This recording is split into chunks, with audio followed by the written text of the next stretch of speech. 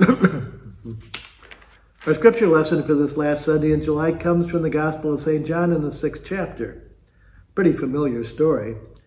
After this, Jesus went to the other side of the Sea of Galilee, which is the Sea of Tiberias, and a multitude followed him, because they saw signs which he did on those who were diseased. Jesus went up into the hills and sat down with his disciples. Now the Passover, the feast of the Jews, was at hand, and lifting up his eyes, and then seeing that a multitude was coming toward him, Jesus said to Philip, "How are we to buy bread so that these people may eat?" This he said to test him, for he himself knew what he would do. Philip answered him, 200 denarii, which is not enough to buy bread for each of them to get a little. One of his disciples, Andrew, Simon Peter's brother, said to him, "There is a lad here who has 5 barley loaves and 2 fish, but what are they among so many?" Jesus said, "Make the people sit down." Now there was much grass in the place, so the men sat down in numbers about 5,000. And Jesus then took the loaves, and when he had given thanks, he distributed them to those who had seated. So also the fish, as much as they wanted. And when they had eaten their fill, he said to his disciples, "Gather up all the fragments left over, so that nothing may be lost." And they gathered them up and filled 12 baskets with the fragments from the 5 barley loaves left by those who had eaten. And when the people saw the sign which he had done, they said, "This is indeed the prophet who has come into the world." And perceiving then that they were about to make him king, Jesus withdrew again to the hills by himself. Well, dear friends in Christ, grace and peace be unto you from God our Father, from our Lord and from our Savior, Jesus Christ. Amen. We all know the story of the feeding of the 5,000, how they were just 5 loaves of bread and 2 fish, and somehow Jesus created this abundance that fed everyone. But I think to truly understand some of the meaning of this story, we have to go a little bit into the background of who Jesus was and where he was, because Jesus was a Jew. And the first thing we learn about this story as we read it is that this was taking place around the time of the Jewish Passover. Now, on the Jewish Passover, the faithful Jews then and now celebrate God's taking the people of Israel out of Egypt and leading them through the desert.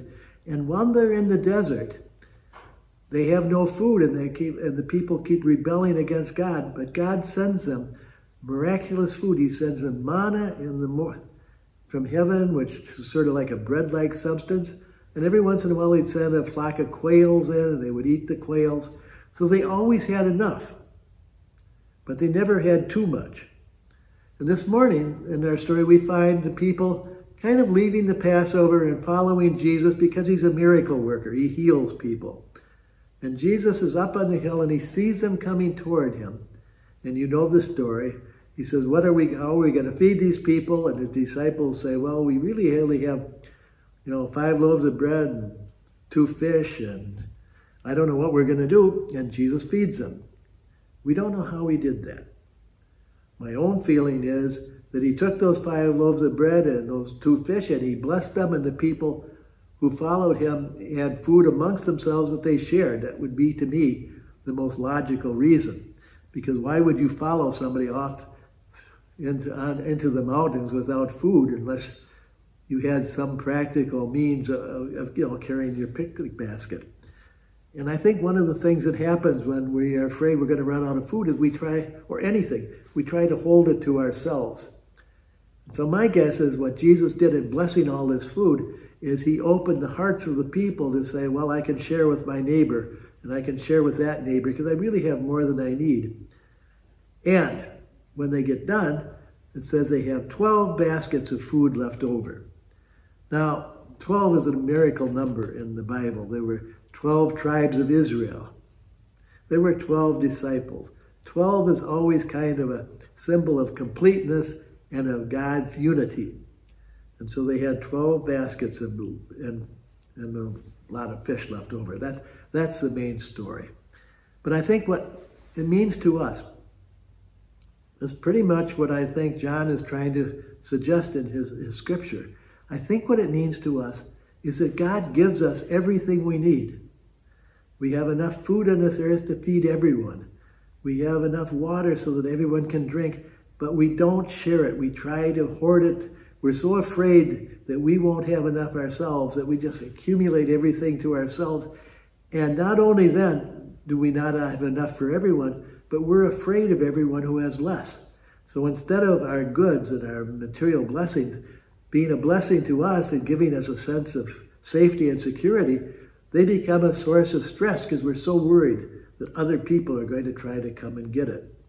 And I think once we can follow the idea that in God's world there is enough. In God's world there's enough for me, there's enough love, there's enough food, there's enough everything. If only I can rely on God and trust God and not try to rely on myself and just hoard everything.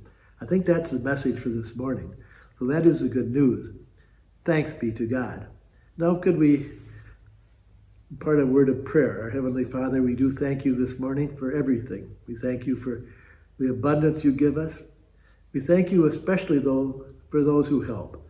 We thank you for our medical personnel and our police officers and firefighters and utility workers.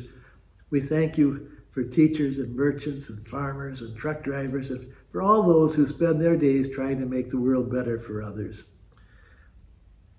We lift our prayers for all those who suffer, for especially right now, those who are suffering from natural disasters, from fires and droughts, from floods in Europe. So many people are suffering, Lord, and we do ask your blessing on them.